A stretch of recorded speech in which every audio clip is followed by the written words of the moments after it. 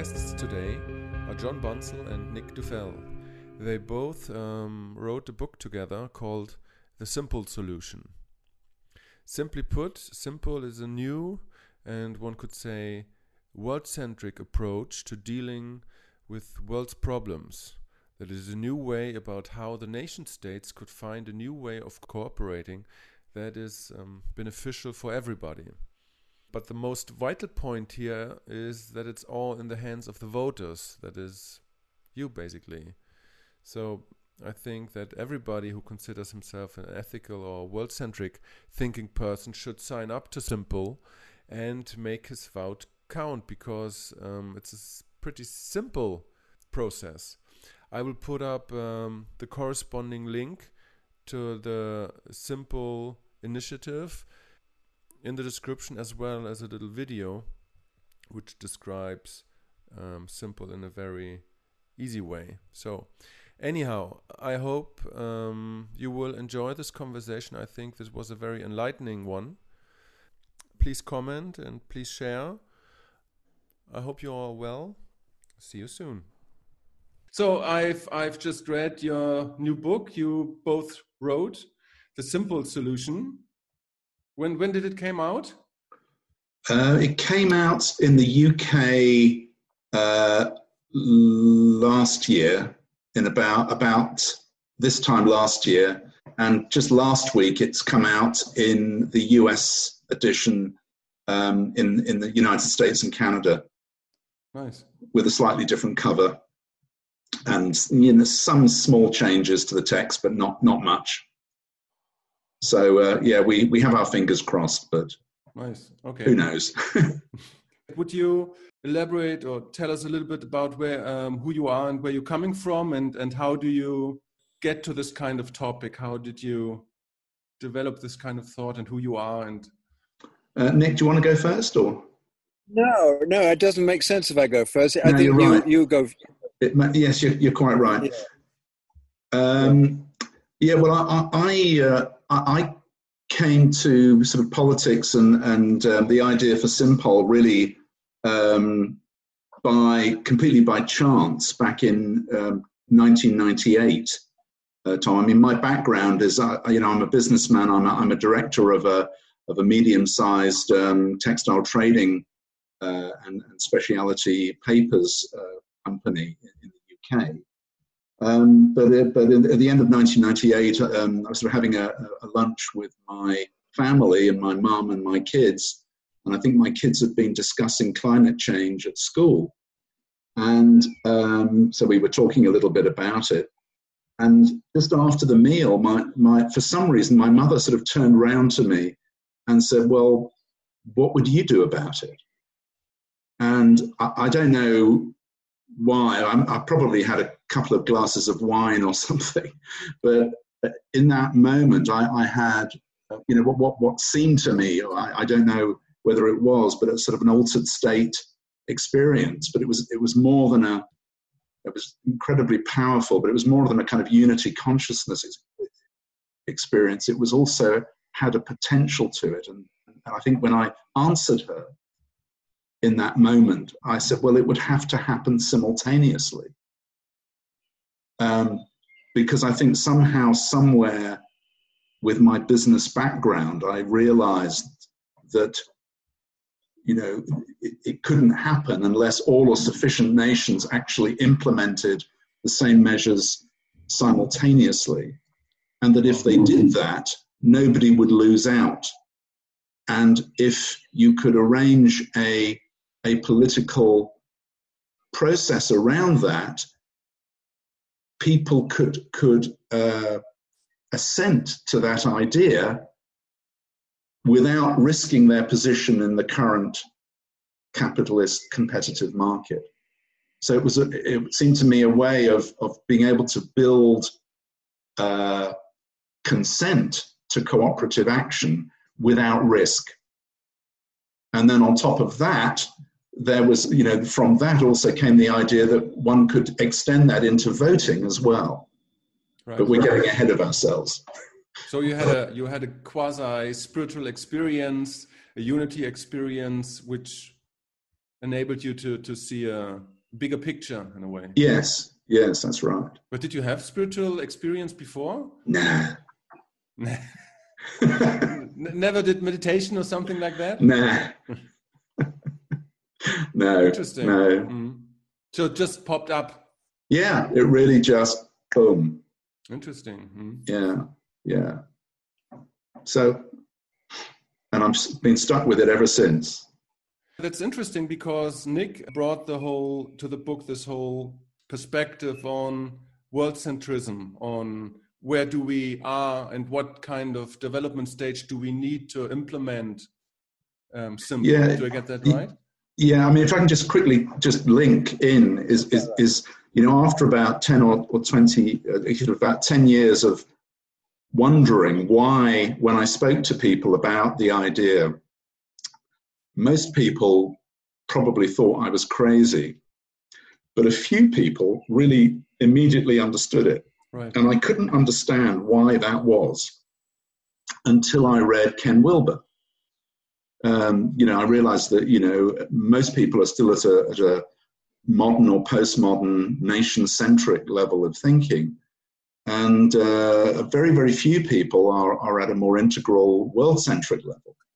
And so I realized that there was a kind of psychological worldview element to this. And that's when I got it, I got in touch with Nick, who I knew was interested in politics and had just written a very good book about the British political scene called Wounded Leaders. And I said, well, look, we need, this needs a psychological backing, because without it, you're just not going to help people to make that transition towards a more world-centric view. So that's when I got together with Nick. Right. So the idea of simple is basically that you have the different nation states not tackle one problem after another, but all the global problems simultaneously, basically. No, not quite. No. Not quite. What we're talking about is maybe a series of simultaneous policies. So you would have, let's call it Simpol 1, would be a combination of more than one issue. So for example, one of the reasons that global problems are not being solved now is because we are taking them one issue at a time. Right. So if you take like climate change, for example, on almost any sort of single topic like that, you will always have some nations that win, others that lose. And of course, the losers, because there's just one issue, have no incentive to cooperate.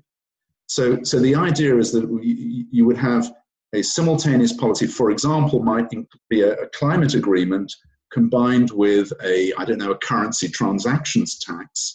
Right. Okay. So that's another global tax on whenever foreign currency is exchanged, even like a 0.001% would raise billions and billions of dollars. And those billions of dollars could be used to compensate the losers on the climate part of the agreement. Right. So that might be Simpol 1. Then maybe a few years later, you'd have Simpol 2, which would be another combination of maybe two different policies, Simpol 3, and so on and so on. So we're not talking about all global problems being solved in one, right, that would be pretty crazy. Yeah, that's true. So, but equally, I think the way the world is trying to solve problems now, one issue at a time, is just it's like almost designed to fail somehow. So I mean, there are three real elements to Simple. One is simultaneous implementation. Secondly is multi-issue multi-issue policies. And the third thing is using our votes in the way that I describe in the book. Basically, citizens give strong preference to any politician or party within reason that has signed the pledge that they will implement Simpol alongside other governments, to the probable exclusion of those politicians who don't sign up. Right. So it's bringing politicians into a much stiffer competition with each other. But who would be selecting the policies. Yeah, the policies. Yeah, well, that is something that there would be a whole process for that, and that process would only start once we already had quite a high level of support in principle around the world from politicians and parties and even governments who had signed the pledge in principle, because the pledge is only there in principle. And then the policy, once you had that level of agreement, then you could have a negotiation. Now, in democratic countries, it would be Simpol supporters who would have a very strong influence over what policies would be adopted, because they hold the vote.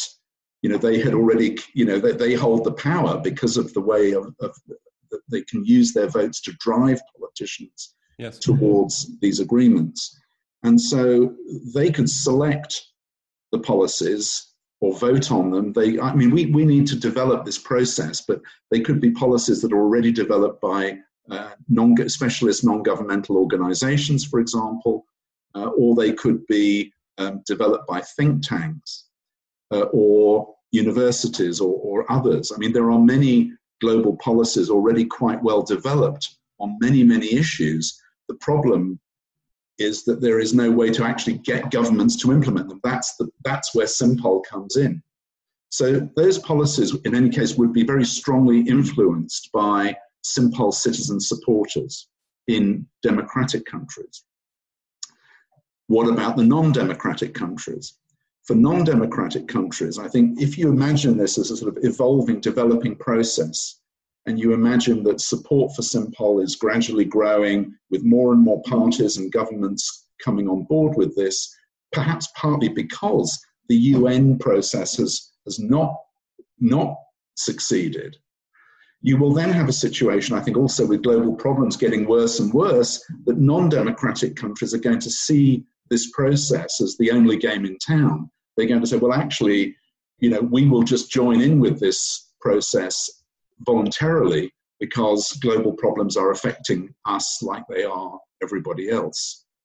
And so, there are obviously no guarantees with this, Tom. Who knows? But I think that the interesting thing about Simpol is that with the voting process that we've developed, we have also proven through our results in various elections in different countries that we can actually drive not just sympathetic politicians to sign up to this, but even the not so sympathetic politicians, because they have really very little choice if enough of us vote in the way, sign up to the Simpol campaign.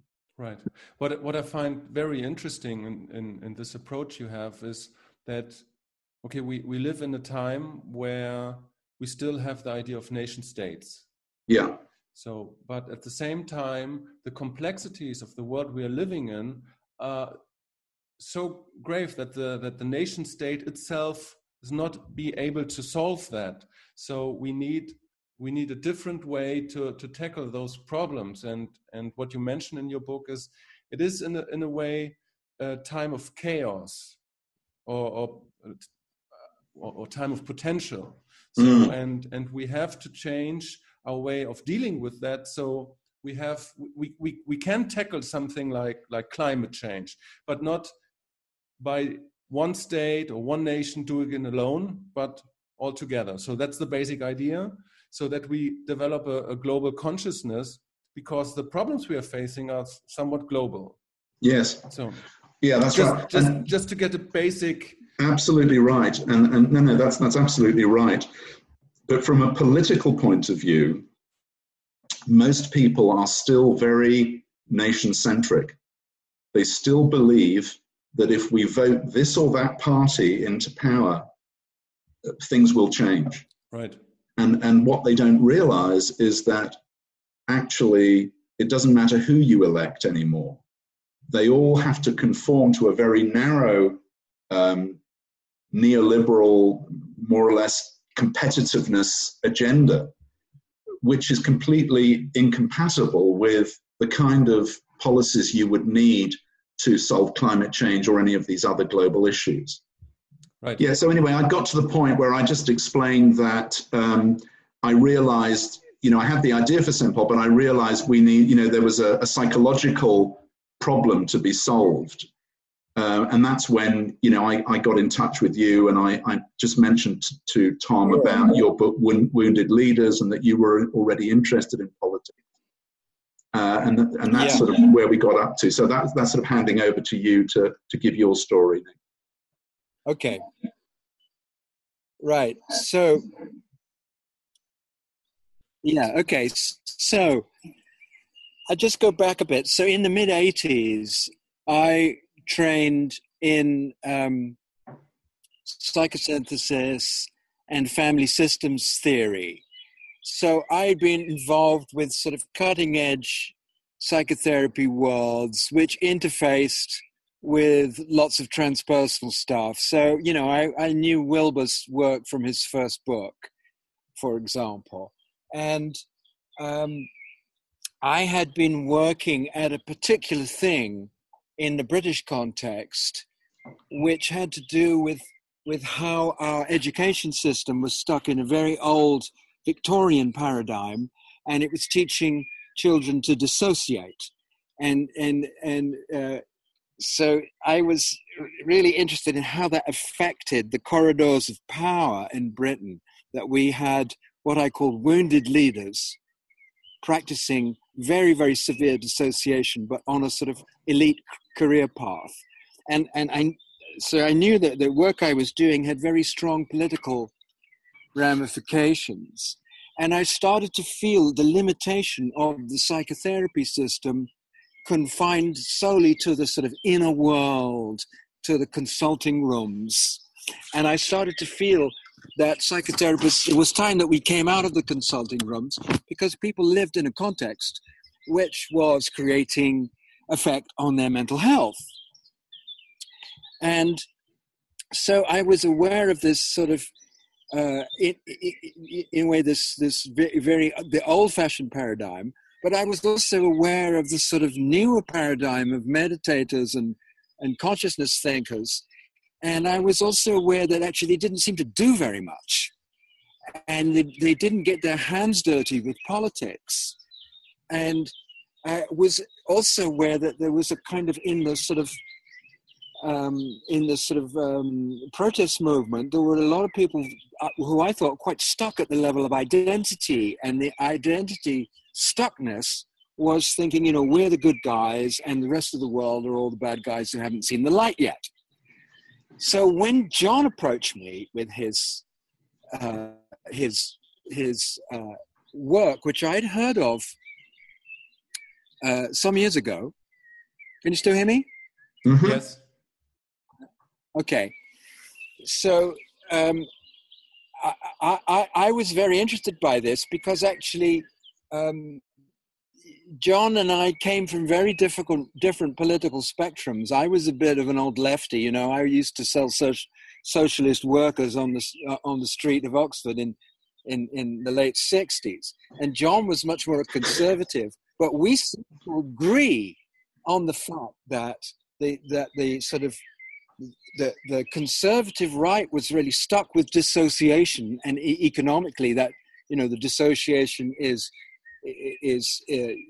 in all the ways that the byproduct of the exploitation of the world gets talked of as an externality. That's simply dissociation on an economic level, but also the way that what John introduced me to the term, the social justice, are also dissociating their own identity issues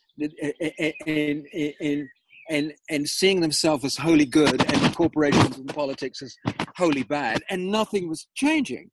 So John had a similar kind of vision, so we got on very well like that.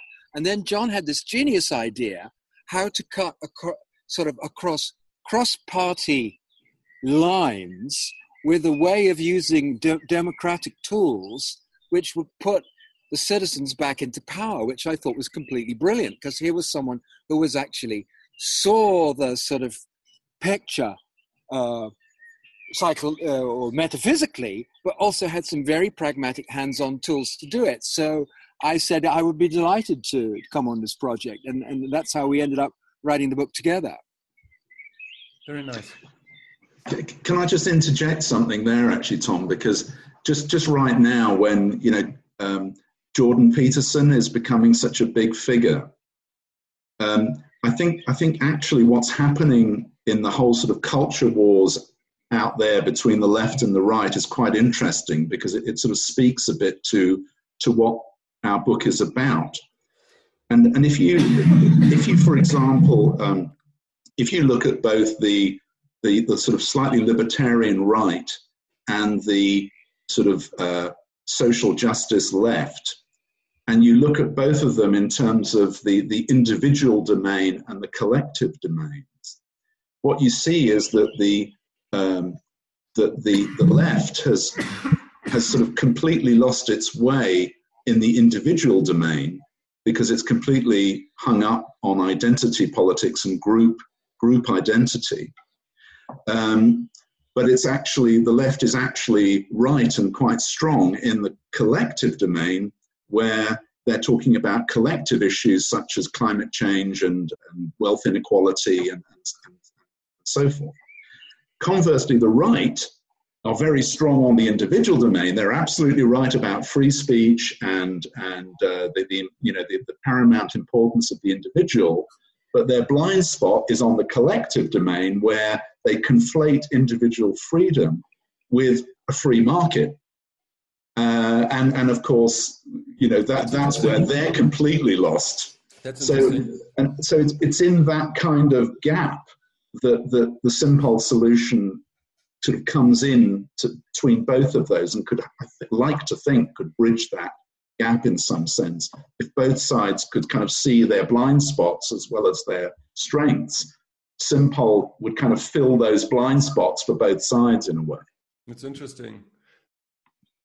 What I liked about the book, it's like the deconstruction of what it means to be in competition and in cooperation, because we can't think of parties anymore who are in opposition, and of states, nations who are in opposition, without recognizing that they on some level are cooperating as well. And we have to encourage this cooperation to deal with our problems. And this is what I think that you're promoting, that we have to look at the other side of the coin and see, okay, even if we are competing, we are cooperating, like two boxers who. We've always been cooperating. International trade has always involved a tremendous amount of cooperation. Right. The international air control, everything that happens in the seas. We're cooperating at all kinds of levels already. Mm-hmm. The issue is that we got stuck in a very aggressive and anxiety-making notion of competition between nations, with the idea of sovereign nation states competing, which is historically rather outdated, because capital and now labor has all gone completely global. So it's not just that it's just very much behind the curve, really. Yeah. It's not actually happening. Everybody knows that. Corporations know everything is global. And we know, all kinds of citizens know, the three of us, we're all in 3 different countries talking. We know that actually humanity has reached out on another level now. And so, and we're kind of experiencing a bit of a regression, a sort of a backward, we've gone into reverse gear a little bit in the last couple of years, because I think all of us are quite scared collectively about what the next leap forward means. And that's why I like John's work, because he's looking that right in the eye, and he's not utopian, but he's going for win-win. And he's not saying we've all got to be more and more altruistic. He's just got to say, that actually, if we organize these things sensibly and better, we can move towards the world that we want and compel our politicians to actually get up to speed. We have to educate our politicians. Yeah, it's what sort I of like. like, yeah. I mean, it's sort of like, you know, to me, it's very evolutionary, and actually, this is where Ken Wilber's stuff is very good. Is that, you know, it's actually quite simple. Technology always moves ahead of governance, right? That's always the case. And what you now have is that our techno-economic mode has gone global with the internet and all the rest of it. But governance is still stuck at the national level predominantly. And so you have this kind of mismatch between you know, a global economy and only national governance. And the result of that is very predictable if you think about it. Anything that is globally mobile is going to win against anything that is nationally rooted, like a government or like the middle or lower classes or the environment. Anything that is rooted is going to suffer or is going to lose out against anything that's mobile, whether it's global capital, whether it is the rich who can move their wealth around, or whether it's transnational corporations, whether it's crime syndicates or anybody else. And you know, that mismatch is going to get more and more and more and more serious, of course, until cooperation is going to be the only answer. And what Simpol does is it really sort of offers the nuts and bolts mechanics of how we could actually bridge that gap, and actually how we could, as citizens, drive that process. You mentioned it in the book that technology is often the new technology, a forefront of a new developmental stage, and you mentioned Gutenberg, for example, and how the idea of the printing press enabled people to read books, and knowledge was set free in a way, and enlightenment was possible. So I was wondering, what do you think of cryptocurrency in that regard? Because that's a new technology, a global new technology, and do you think that it's an aspect of enabling a new worldview, if it's a way of solving those problems in some sort? Well, I don't know about that. I certainly think that cryptocurrencies are, you know, part and parcel of the globalized context, the new globalized context for governance that we are now living in. Whether they will actually solve anything or not, I think is another matter. I mean, ultimately, I believe that sooner or later, one way or another, governments will have to step in to cooperate, because you know, on any of these issues, because you know, these cryptocurrencies, they could be used for good, but they could also be used for evil. And you know, any new technology has these two sides, and ultimately, you know, governments will have to, you know, the internet is another thing which will have to be regulated in some way, shape, or form. So I think cooperation is going to be essential, whatever the new technology comes along. You see, you can look at these. You can look at these things metaphysically a bit. You could say that as. Can you hear me? Yeah. Okay. As psychosynthesis says, will precedes consciousness. Will precedes consciousness. So you have an invention, a technology comes out of will. Somebody creates something, and then you have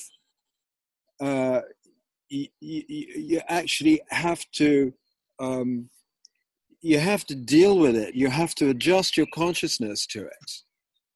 And what that means is that in terms of, you know, when it's happening at a worldwide scale, you have to reorganize, and the reorganization is where you use will and consciousness together.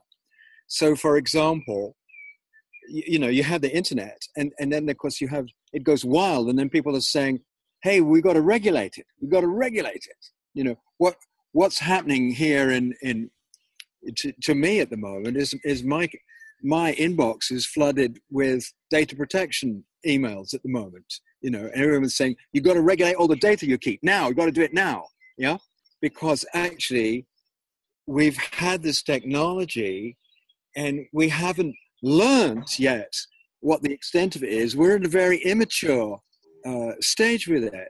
And so once you start to learn the use of very new technology, you have to reorganize. And that in most things, it means a level of regulation.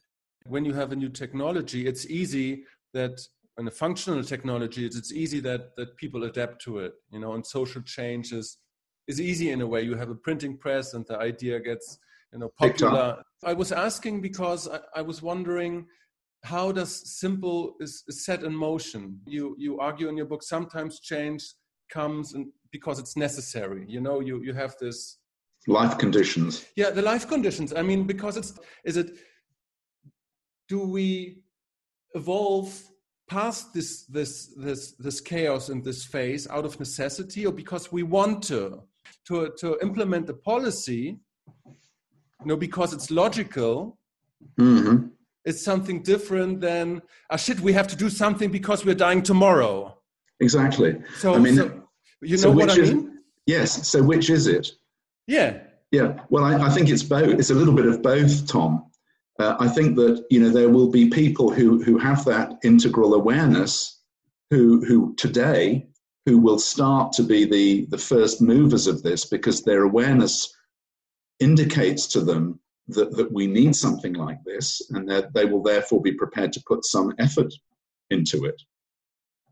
And in the meantime, global problems, of course, are going to get worse and worse and worse. And then more and more people are going to gradually see the need for it, and will come on board. So it's it's partly necessity and it's partly awareness. I think it's awareness at the beginning. That's why we needed a book which is quite a lot about psychology, to try to get the postmodern level up to a more world-centric level. But I think as time goes on, it'll be more the push of necessity.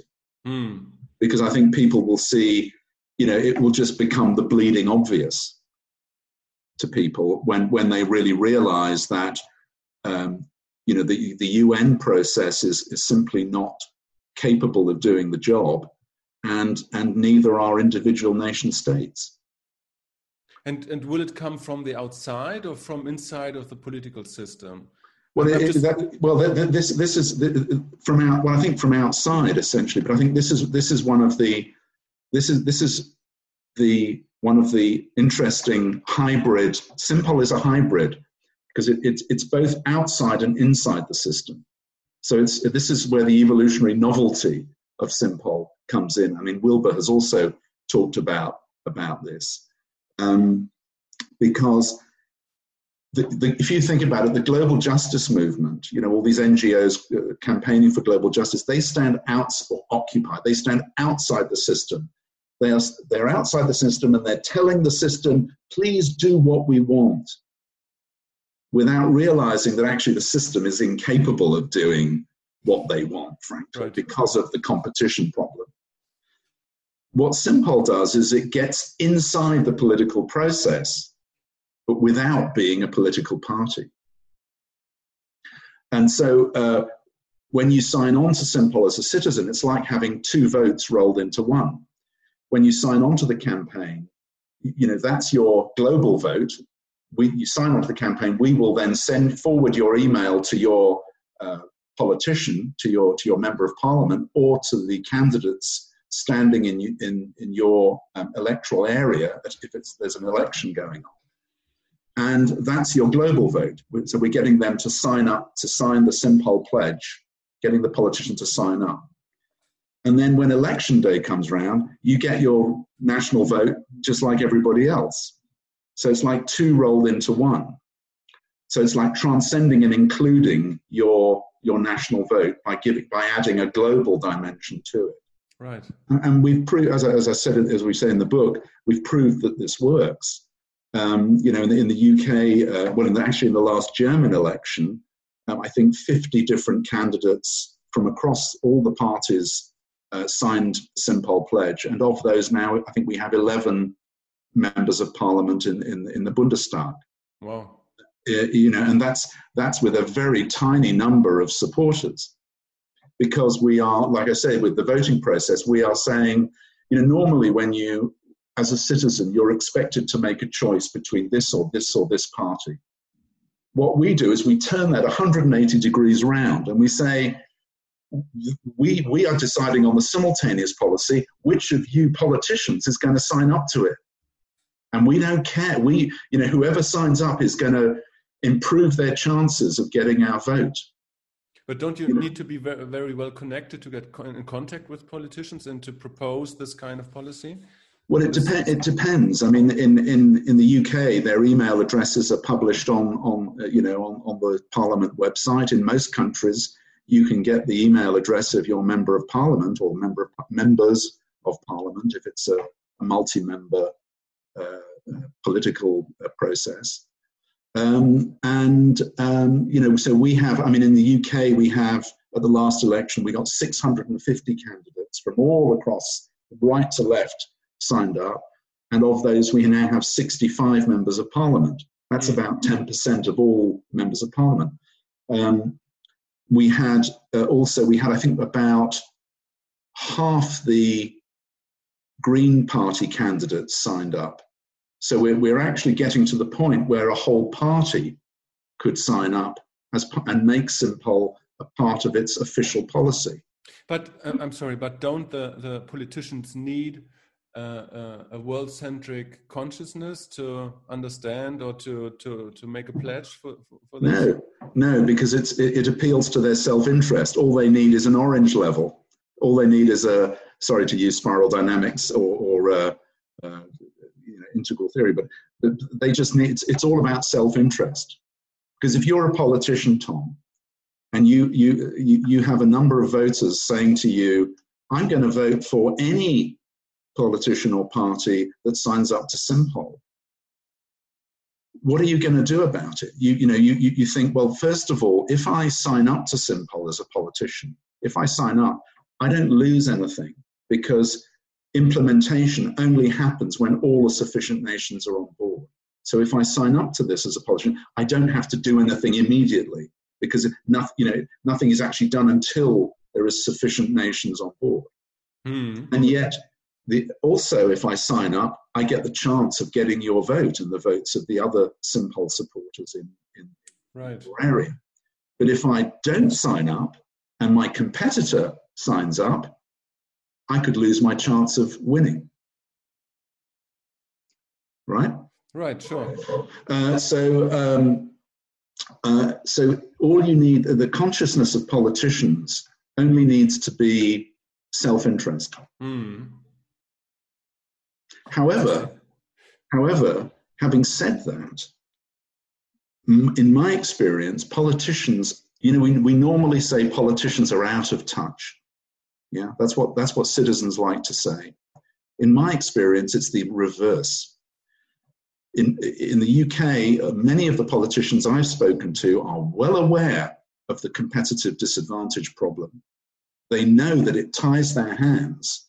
And so when they see something like Simpol, they think, that's great. Okay. And if you go onto our website, or certainly the UK website, for example, you'll see a lot of comments from politicians that say, this is great, at last, something I can support without risking my nation's competitiveness. Okay, that's quite interesting. Yeah. So you just get in contact with them via email, or what do you do and how? Yes, okay. Exactly. And so some of the politicians have signed up because they see it as in their interests and they are maybe scared of losing to their competitors. But others, often some of them in very safe seats, with sitting on big majorities, have signed up simply because they think it's a great idea. It just makes common sense. So I think that, there's a huge potential here. But it requires citizens, and particularly global justice activists, to make this move from the sort of victim protest position to the position where, actually, you know what, we're in control. If we actually use this process, right, and we get with the picture of the voting that we hold the power. If we get enough of our supporters signing up to it, the global justice movement could be solving global problems tomorrow if it got with this program quickly. But the problem is moving from the nation-centric to the world-centric, and that's the psychological, spiritual worldview. It's somewhat paradox, no? That the social justice fighters just go on streets and demonstrate, but accomplish nothing. Well, little, yeah. Well, no, Tom, you're right. I mean, when I had this idea back in 1998, my first, I'm a business person. I don't know anything about global justice. I don't know anything about campaigning. So I thought, well, I'll go to Greenpeace. I'll go to the Friends of the Earth. I'll go to all of these people. I'll lay this out for them. I'm sure they'll understand it, and then they can make a campaign out of it, and I can go to Mallorca and lie on the beach. But what I found, already there. Well, he is, yeah. but what I found, to my great disappointment, is that they talk about think globally, act locally, and all of this, but when you actually lay it out for them, they don't get it. Because I think they're very much in this us and them victim sort of, I would say, like in the child position. They see the politicians as in the parent position, and the global justice are in the child position, demanding of the parents what they want. Even the people from Greenpeace, they didn't get it. Oh, that's astonishing.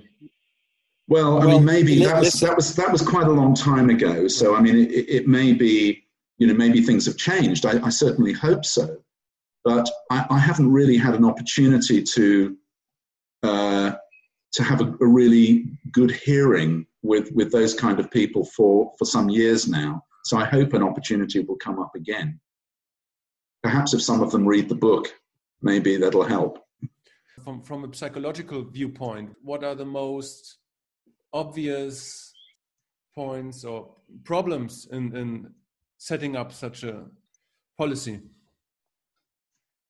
Well, yeah, I mean, the first thing is to say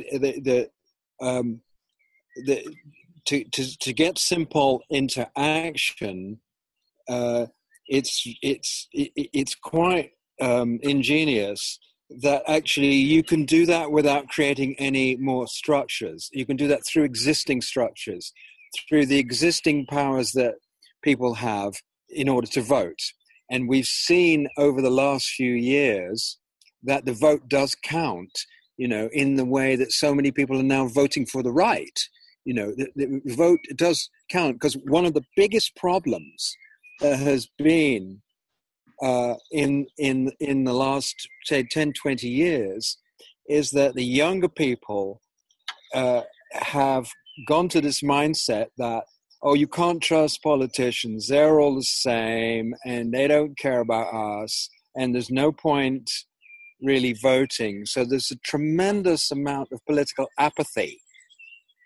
So there's millions of people who don't really engage in using their voting power, because they also see that every party is kind of business friendly and is not proclaiming the sort of agenda that the social justice movement is. Now, the social justice movement knows what the problems very, very well in the world. Greenpeace and Friends of the Earth, they know exactly the level of the problems. They know exactly what ought to be done, but they haven't really got much idea about how to get those things done. And one of the reasons that they don't think that through very well is because they're their level of creativity is very stuck psychologically in their identification. What is known in psychotherapy, it's called, they're stuck in what we call the rebel subpersonality, where it suits them very well to be against the bad guys and to be, very postmodern, very green meme, so they don't have any hierarchies. And if you speak to people who've consulted to those organizations, they are the worst organizations to consult to, because they can't actually take decisions, because they can't prioritize very well, because prioritization means you have to put things in a hierarchy. And the rebel subpersonality doesn't like hierarchies, because the rebel personality is always on the side of the little guy. Yeah. So it's very stuck in terms of their creativity. And then the other thing is that there are so many different organizations working in parallel. So the right is not worried by this, because it's all fragmented. Now, the beauty of using something like Simple is that you don't have to be in the rebel subpersonality to do it. You just have to say, this is what I want, this is what I'm for, this is what I stand for, these are my values. Are you as a politician going to support that? And if not, I will use my vote for anyone who is. So I will use, Simple is using competition as a means to create cooperation. So that is much more creative in a way than working out of the rebel subpersonality, where everything's very static. Governments, corporations. But what do you have to do to get to get from a rebel personality to a personality who has more agency and more responsibility, and to act out this kind of power that it has? What does it take to make that shift? Well, I think this is where. So if we can just cut in there, just quickly. I think one element, Tom, is trying to educate global justice activists about destructive global competition as a vicious circle, as a dynamic which is out there above everybody, if you like, and to understand that actually as a result of that it's not so much that, of course there are evil and corrupt politicians and corporate executives, no question about that. But generally, politicians and corporate executives are no less aware of the global problems than anyone else. They are aware of them. They're not stupid. But their problem is that they can't move first. If you're a corporate executive, you can't do the right thing because your costs will go up, your share price will go down, and you'll be out, right? And if you're a politician, it's the same story. And so it's when I think global justice activists can begin to put themselves in the shoes of the politicians and the corporate executives, and to start to understand that it's not that these guys don't want to do the right thing, it's that the system just actually prevents them from doing the right thing. Or they can do something. I'm not saying they can't do anything, but the really big strides that we need today simply cannot be done with destructive, with the dynamic of destructive global competition in operation. And so that would be one aspect, I think, Nick, wouldn't you say? Yeah, definitely. And you see, the thing about a subpersonality, it has all its consciousness and will framed in a particular direction. And when you're talking about having empathy for those who, as it were, sit on the other side of the seat, that is a perspective which comes from a genuine realization that we're all in the same boat, that it's all humanity, that, corporations are us, for example, Yeah, so it's a huge psychological leap to move from to move from, well, this politician, Trump is the bad guy and Monsanto is the bad guy, to actually moving to a position where you sort of understand that these people are, even if you were in their shoes, if you understood the way the economy works, you would have very little choice but to do pretty much the same thing that they're doing. Now that's a big leap. Probably. That's a big leap. Yeah. That is in fact the problem we have, Tom. Yeah. And that's actually why I zoomed in a bit on the integral community after reading Ken Wilber, and on Spiral Dynamics, reading Don Beck and Ken Wilber, because it seemed to me that these people have a better chance of understanding the world-centric nature of destructive global competition. Unfortunately, what I also found is that too many of them are stuck on their meditation mats and don't think enough about politics. But that's another story. Yeah, I don't know where. I was just going to say, you talked about Wilber, and and Wilber is right in a way about the what he talks about in the green meme. That chimes in a lot. But if you go back to Claire Graves, where it all comes from, Graves was saying there really is the second tier shift needed in consciousness, and what you get is when there's I go back to what I said earlier, when there's a big shift needed, you always get resistance. That happens in individual psychology and group psychology everywhere, and in a way everybody's hanging on, which is and the climate's going to shit at the same time, so we can't really afford to hang on, and actually the polarization, the us and them, is such a waste of energy, because we will have to find win-win solutions. And it's not to say there aren't bad guys and there aren't dictators and there aren't greedy people and there aren't oligarchs ripping people off. Of course there are. But in general, it's that is not as big as people think. Right. It's just what is bigger than people think is the level of impotence in the world, because people can't move beyond their small interest country politics to see, in a way, we really do have to do things globally. And we've kind of, we've got a United Nations, which, it comes out of an idea, 70, 80 years ago, and it doesn't work for what we need to do now. I was thinking about the president, but the idea that the president is able to do whatever he wants.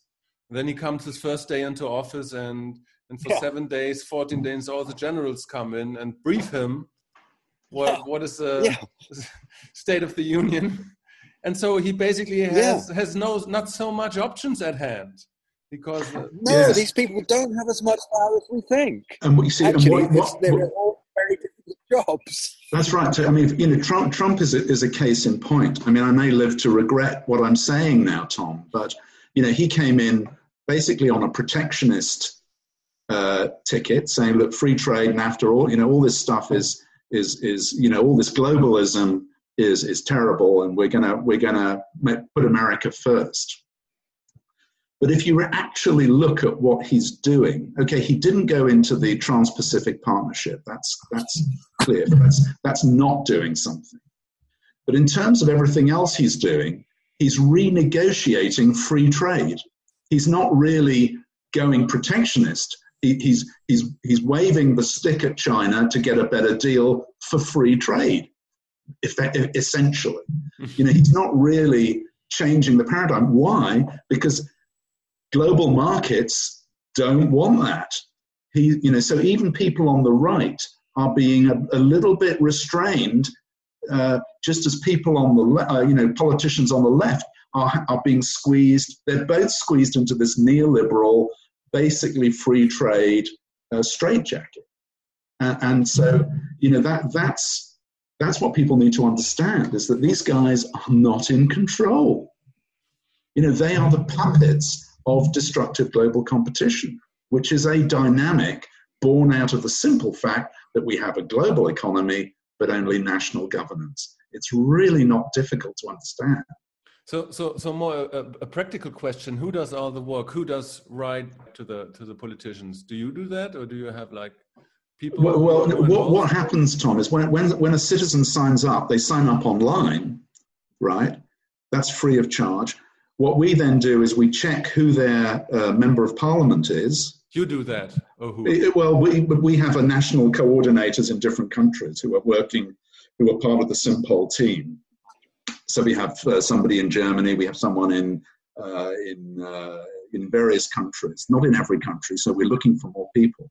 But they look up who is the MP of the citizens, who are the MPs. Then they forward that your sign up to the members' bank, basically saying, look, here is another citizen willing to vote for any politician or party within reason that signs up to implementing the simultaneous policy in principle. So as a citizen, you don't have to do anything other than sign up. It's very, very simple. It's very, very simple, yeah. Very simple. But just to give you an idea of the power of that, Tom, I mean, in Britain, for example, I mean, we have a different political system compared to Germany.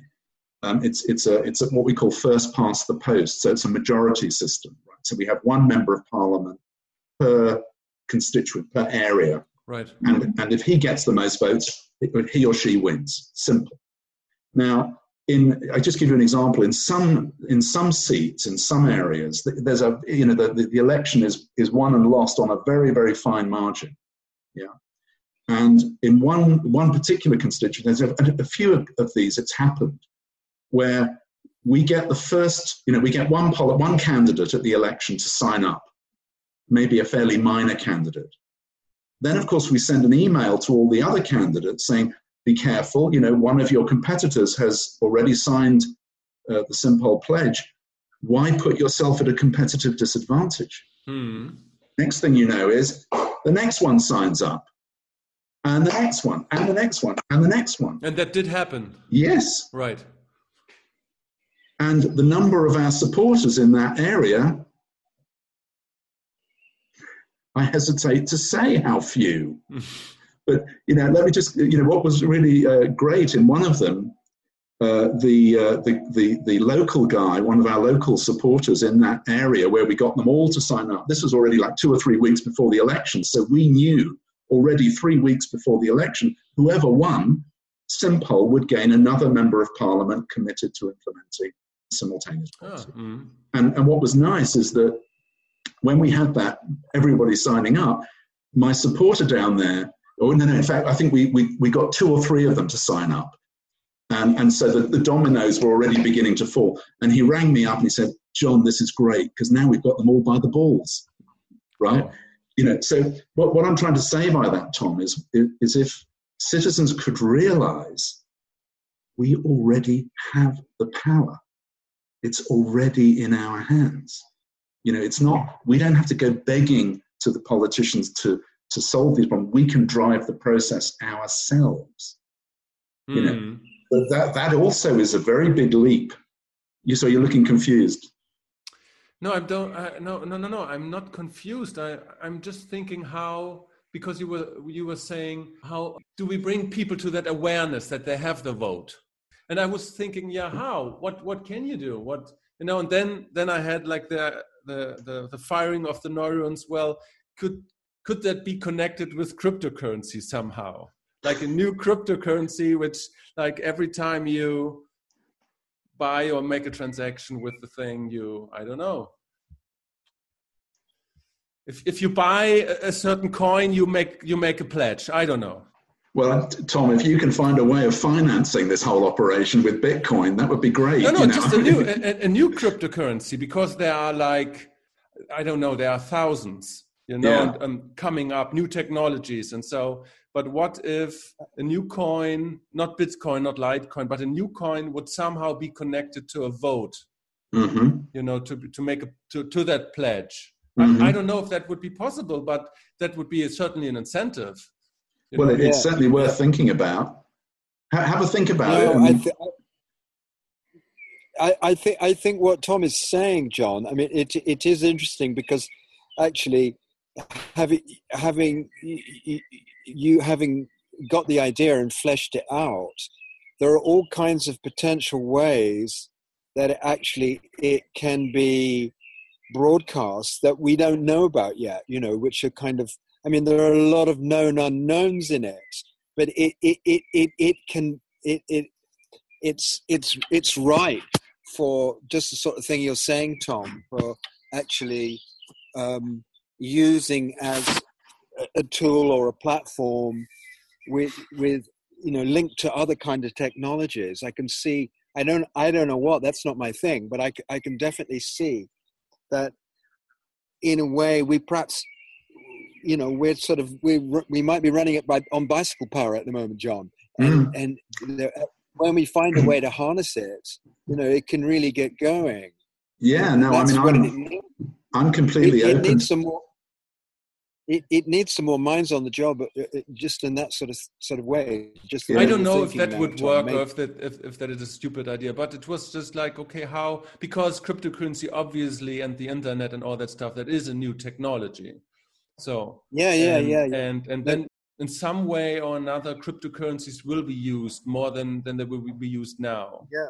So at least in the next 20, 30 years. So people will get involved. Yeah. So.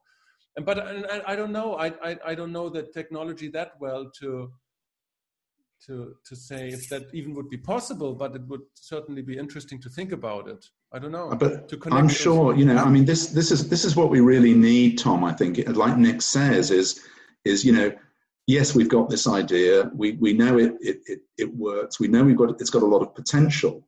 But we really need other people with bright minds and coming from a more, you know, tech or cryptocurrency background to come in and bring in some new ideas about how we could make it go quicker, like move from, you know, make it run even faster.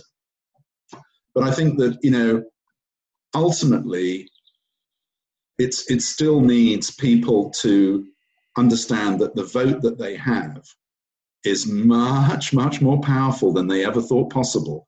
Sure, but those crypto people, that would be the people who you need and who you want to address, I would think, because I would love to hear from them. You know, I'd love to you know, if they would read the book and contact me and say, look, you know, why don't, you know, you could do it like this with a cryptocurrency. That would be great. That would be terrific. Or find some already existing cryptocurrencies and make just, it's like just that you have to make the pledge the moment you first buy those coins. I don't know how that would work, but that would be certainly interesting because those are global currencies, you know, and it's gaining momentum. I don't know. I'm just spitballing, but I don't know. Well, I mean, I suppose if the people who ran these currencies, if there is anybody, you know, if there was whoever developed these currencies was to say, you know, was to say that whoever uses it, you know, should also sign up to Simple or something like that. I don't know. Well, it's mandatory. If you use it, you have to sign up. Yeah, for example, that might be one way to do it. On the other hand, you know, I think we also have to remember that we are dealing here with democracy and individual free will. You know, if you're going to coerce people, citizens to sign up. No, I mean they don't have to buy the coin. No, okay, yeah. I mean, I'm just saying you've got to be a little bit. You've got to think about it a little bit. Yeah. Okay. I don't know. Yeah. I mean, I'm sure there are lots of possible ways that you know we could enhance it and make it go faster. But actually, I think it's funnily enough. I think I find that the politicians are actually more in tune than the citizens, sadly. I mean, you have to expect that they're doing that for 10, 20, 30 years. They have to know what they're doing, and you can't just say they're stupid. It's like No, Of no, course, no. they have to know what they're doing, Yeah. even if you No, don't no, agree with their stance, I guess. No, the problem we've got at the moment is that mostly the politicians are in a way in a modernist paradigm, and some of them in a postmodern paradigm, and the cutting edge thinking is already ahead of that. So the politicians, by definition, are always behind the curve a little bit, and so we have to take that into account.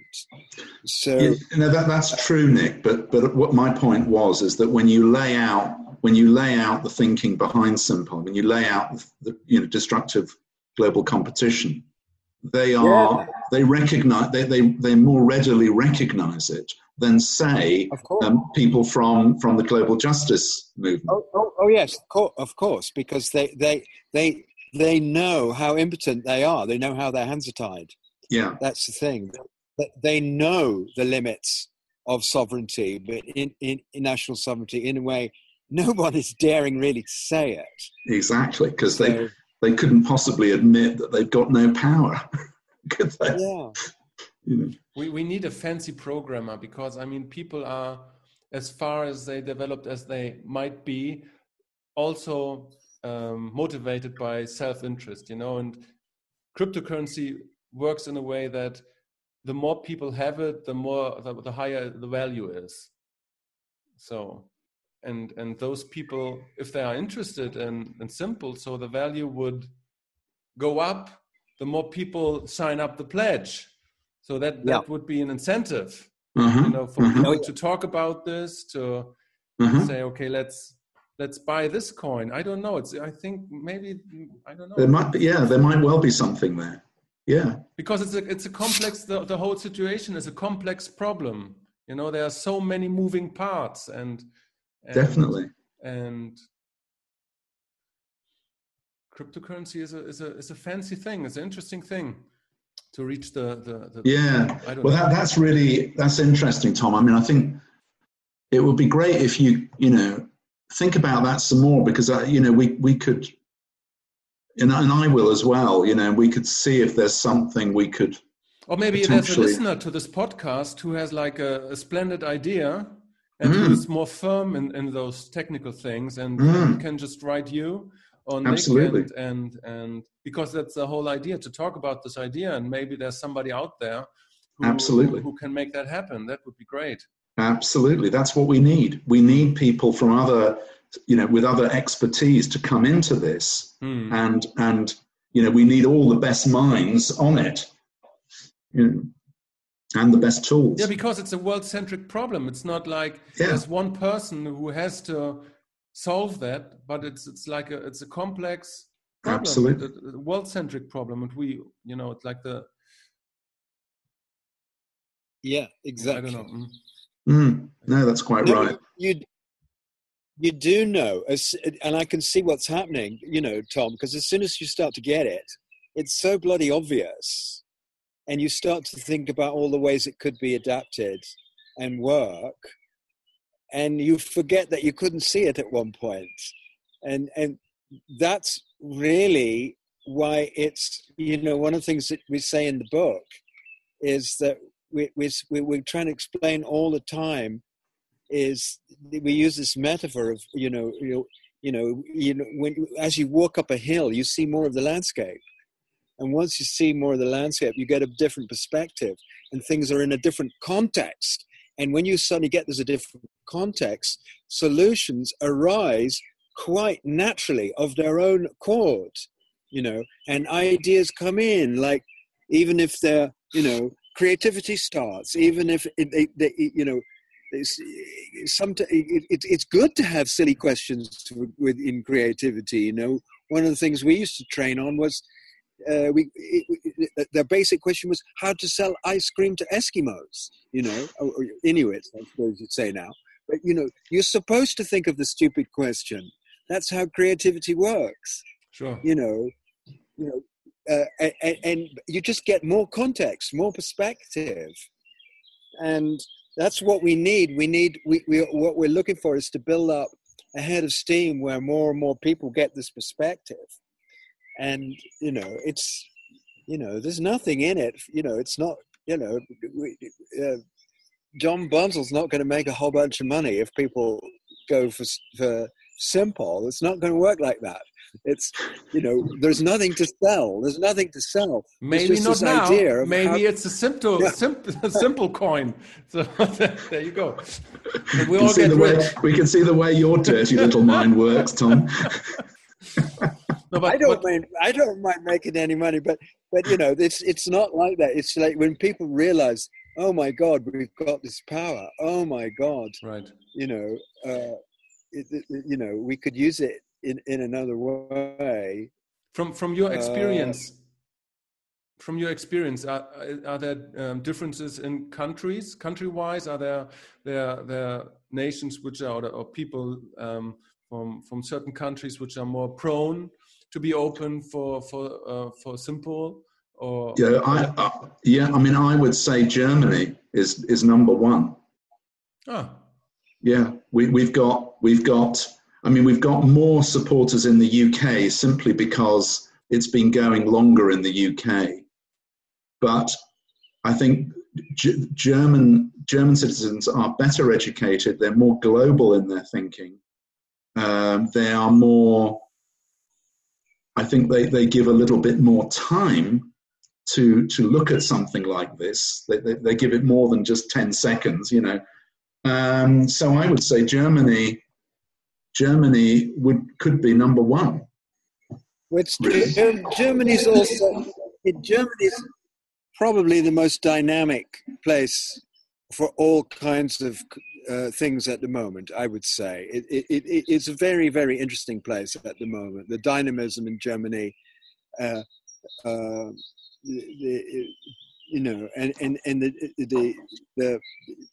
number one place for young people who want to go and live is in Berlin at the moment. Everyone wants to live in Berlin, and the Germans have got a sense of that vision is needed, but they're also deeply pragmatic people, and so I'm not surprised. But I think also that Simpel could speak to, whether it's in Germany or elsewhere, could speak to the AfD, to the people on the right, because essentially what they are saying, there are two strands to that. One is they're concerned about immigration, and the other is they tend to be the losers of globalization. So it tends to be the poorer classes or the lower working class people or older people. And what they don't see, I think, and certainly what the Brexit people who voted Brexit don't see, is that what they are, the unregulated form of globalization that we have at the moment is the cause of the problem. And so instead of retreating from globalization, what we need is a kind of governance at the global level to match it. But it's not a governance. Simpel is not governance along the style of a global government or an EU bureaucracy. It's a much lighter, it's not a clunky industrial kind of setup like a nation state. It's actually a much lighter cooperative governance. And in fact, a few years ago, Tom, we were approached by someone from UKIP, from the UK Independence Party, yes, who was sitting in Brussels, who actually quite liked the idea, because I think they felt that, here's a way that we could cooperate globally without having to be sucked into some great big governmental bureaucracy, and where it's a freely given, negotiated cooperation between equals, rather than becoming part of some monolithic structure. And so I think that Simpel has something to offer people on the right as well as people on the left. Are you saying that if those parties on the left or right or far left or far right would agree on cooperation, that the extremist partisanship would fall away, that they have to, that they have to compete, that they know that they then cooperate, and they don't have to be that extreme to Well, I think what they would see. So, for example, if you were able to tax corporations globally at the kind of level that they should be taxed, and you were able to redistribute some of those funds in a controlled and properly supervised way to poorer countries, you would find that people could make a decent living in their home country. And they wouldn't need to migrate to come to the West. Right. Ultimately, I know this is easier said than done, but ultimately this has got to be the way forward. The idea that you have mass migration. We're already seeing the reaction to that, and it's not pretty. You're getting Brexit, you're getting Trump, you're getting the AfD, which are just actually relatively benign forms. I don't need to tell you as a German where this could end up, right? Sure.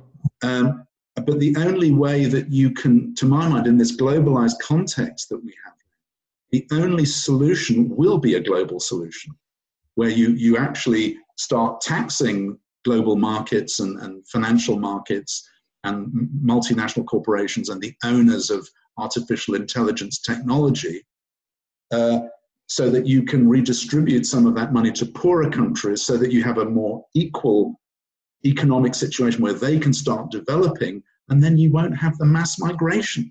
That's what the right wants, right? That's what and then you safeguard the national identity and cultural identity of all nations, not just of some, right?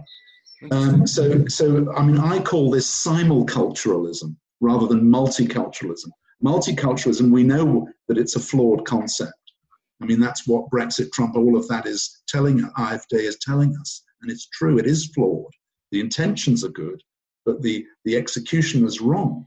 What we need is simulculturalism, where we properly support through a more fair global economy, these developing countries, so that the mass migration can settle down. Right. And then that is what the right is calling for. And actually, now you are far ahead of the curve, because the common knowledge, it's not common knowledge that the left is partly responsible for the emergence of the right. This is the discussion we're having right now. So, well, I think that's true. The failure. To my mind, it's the failure of the left to have grasped the global context, and therefore to be supporting things like Simple.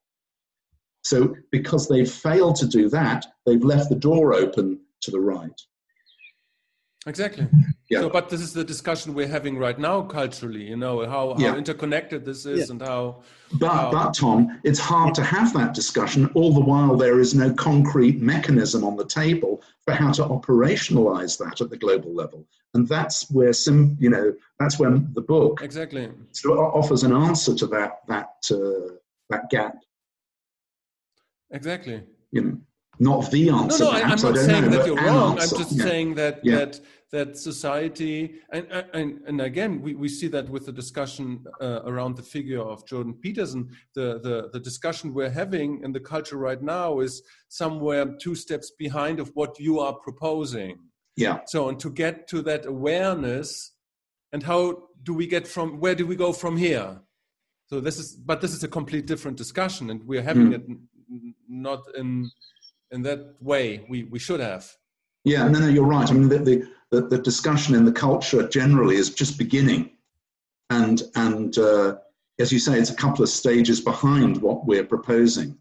But I think that part of that discussion, the things like Simple hopefully will become part of that discussion, where people on both sides, on the left and the right, can see that actually they have something in common.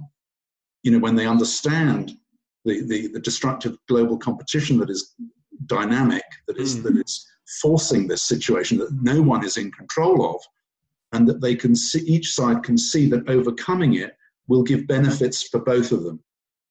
For the right, it'll be a more stable national cultures. For the left, it'll be the solutions to climate change and corporate power, and you know.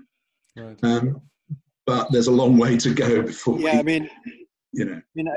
I'd just like to say something there. If you think what we've got, the new thing in politics is we've got electoral situations which are completely unpredictable in the last 5 years, really, and that's because we are so polarized. We've never been so neatly polarized before. A lot of that is to do with what you were saying earlier, because the left has failed to listen to its traditional working classes who are already losing out under globalization. And they also have deeply irritated them by the obsession with various political correctnesses and amazing gender stuff and things like this. So they've really alienated a lot of people like that. So that's all being fueled by the sort of fearmongers on the right. So now you've got a very, very polarized situation. Now, the interesting thing here is that not only is it like an internal conflict situation inside a human being, but it's also exactly where something like Simpol has tremendous advantage, because actually when you've got this electoral polarization, knife edge thing, Simpol becomes a very dynamic tool, because it plays into the politicians' fears by saying, look, we could swing the balance here. And that's actually why John's had so much success in the last few years, because of this very acute polarization. But also the anti-establishment uncertainty. You know, you're seeing there's a strong anti-establishment force in Italy, and with the election of Trump, with the Brexit, there's a I'm fed up, to hell with a lot of them kind of feeling underneath it, as well as the polarization between the traditional right and left, and that makes for even more of a chaotic political situation, which as you say, Nick, plays right into the hands of Simpol, because if you can get citizens behind a program like this, it makes us even more powerful, even more quickly, because the politicians are guessing, oh my God, well maybe I better sign up to this, because I don't want any more sort of trouble than there already is. So it's an interesting situation now. It's really, really fascinating. Yeah, you mentioned in I don't know who wrote that passage, but you mentioned Arthur Koestler and his example of how amphibian laid their eggs on the land so the reptiles could develop. Well, he wrote that bit. That was a quote. Yeah. What Arthur Koestler was showing, that in partaking in evolution, there had to be found different solutions for tasks simultaneously. So if we take a bird's eye view on what's happening now, so we have this polarization. We have Simpol as a evolutionary proposal, so to speak, put as a potential, and everything coming up simultaneously, and we are partaking on this evolution, and we are agents of evolution. If we talk about it, if we engage in this kind of conversation. Absolutely. And actually, the whole evolutionary biology thing is something that started to interest me a lot. And a lot of quite a few evolutionary biologists are very supportive of Simpol, including David Sloan Wilson, John Stewart, and because what I discovered is that Simpol is actually nothing new. It's as old as the hill. Hills, like you say, with the amphibian egg. It had to happen simultaneously. So actually, what Simpol is articulating in our current age is really nothing new. It's just a re-articulation of what evolution has instinctively known all the way along. Did you know Stuart Kauffman, the biologist? I don't know him, but I'd love to be in touch with him. I know of him. Yeah, right. Because he has the whole idea of emergence and how in relatively short time new biological characteristics show up in a way. Yeah. So yeah. And because normally Darwin is about long periods of time and how but he's all about emergence and how that happens. I'd love to be in touch with him. Yeah. He's interesting. And we're doing an interview with David Sloan Wilson shortly, whenever actually we can find the right time. Right. Yeah. Because he's into it also. He's read the book and he likes it. And you're exactly right, Tom. There's this, when you talked about, being the agents of evolution, what we realize at all levels, in all systems, the height of sophistication of a system is when it decides to engage in conscious self-regulation, for example, in the human body, and that's just as simple as saying, "Oh, I need to take 2 deep breaths now." But that's a mark of maturity. So we're seeing that the sort of economic, political body of humanity has got to make this, movement to this maturity to self-regulate, and actually that's the way evolution wants it to go, and then we just have to choose it now. Right. And that's why simple is very good in a way, because it's a very choosing kind of a thing. It says this is what we want, bang, and so it's in line with all those principles. But just the question is whether we can, get it going fast enough before I personally want it to get it going before we have a Mad Max scenario, because that's not what I'm looking forward to. Yeah, evolution. It's not my favorite movie. Evolution will tell. No, but where are we now? What is the status quo of well, the status quo, Tom, is that we have relatively few people working on this on a voluntary basis, so it's very informal. We have what we call national coordinators in certain countries, but everyone is working a bit part-time, and they have jobs, so it's not professionalized. But despite all of that, like I said, in the UK, we already have 65 members of parliament signed up. In Germany, we have 11, I think. In Ireland, we have 14, I think. And we have in Australia 3 or 4. So and some in the European Parliament, we have a few. So it's beginning to, I think the way I like to think of it is we've shown that the methodology works. What we need now is for consciousness to catch up so that more people can actually get involved in this and understand, A, why it is necessary, and B, why it actually is a lot easier to have an effect than you think. Right. I mean, we've also, just to give you an example, we've had a couple of occasions where a single citizen has signed on to the campaign. We've sent their email to their MP, and the MP has signed up. Just one person. So it's not, it's not always the, so I think I often tend to stress the coercive potential of Simple, but I often underestimate the common sense appeal. I think many politicians see this, they get it, and they think, well, sure, it's a no-brainer, I'll sign up, but they just need to be told.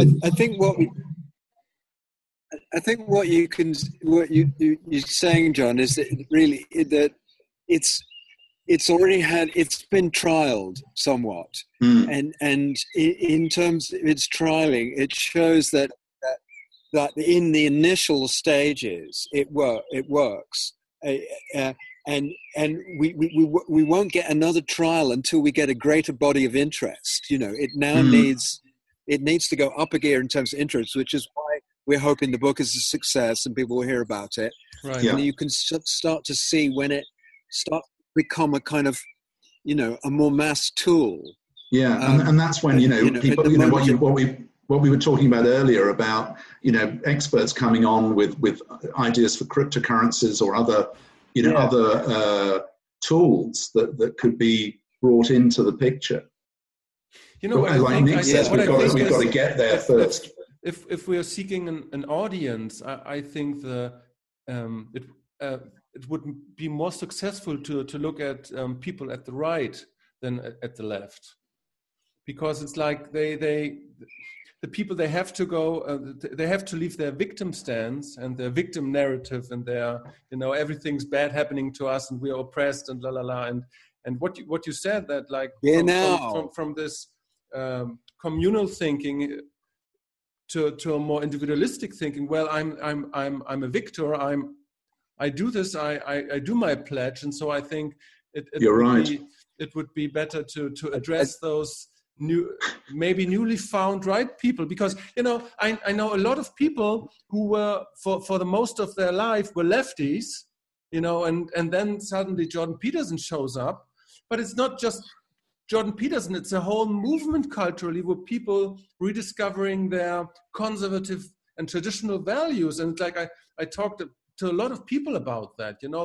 They don't want to be part of this victim narrative and this whole postmodern stuff.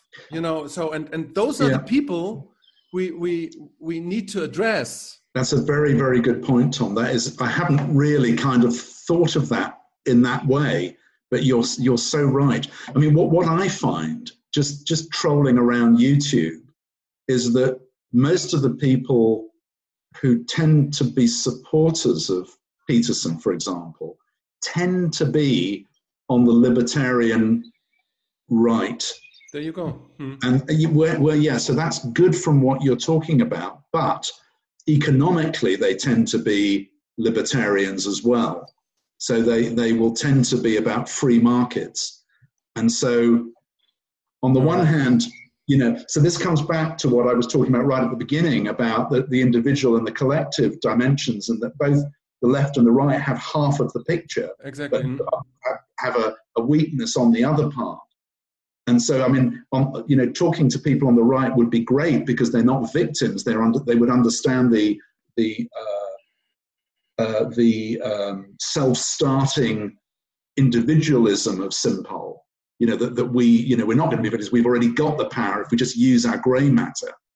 But where I think we would struggle is on the need for global regulations and so forth. No, I get that, but I think it would be interesting not to address those original conservatives, but those from the left side who rediscovered their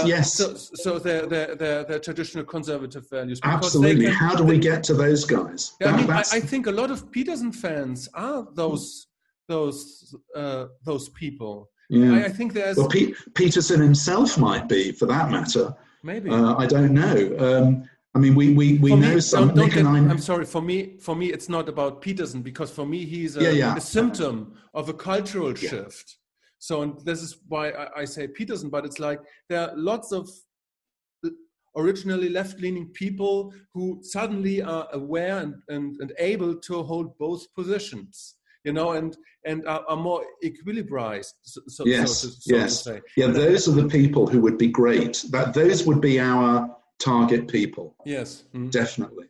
It's not surprising, Tom, because it's in the model. You see, when you get out of green and you get into yellow, you actually, or what Wilber calls integral, because you go back to including some of the other value dimensions, such as the blue, so that you sometimes, when you're giving a yellow perspective, you sound to someone who's in their rebel subpersonality like you're a reactionary conservative, but actually you're not. You're saying, let's hold this in the same basket. and people will grow into that. That's the next phase. They will resist, but people will grow. So that group will get bigger. And Peterson is a phenomenon which has been, actually shows that up when he gives permission for the things. I mean, I've spent the last 15 years doing my head in, working with the difficulties in my profession of the blind postmodern view. Yeah. So suddenly it's all on YouTube now. So this is great. And don't get me wrong. Peterson's got his limitations, plenty of them too. But it is the next thing coming. So how do we actually make it more attractive and get it? That's. Thank you very much that you both took the time. Thank you, Tom. We don't often get asked to have a discussion, and so we really appreciate being asked to talk. Great. Yeah. Great. So good luck with your endeavors. Yeah.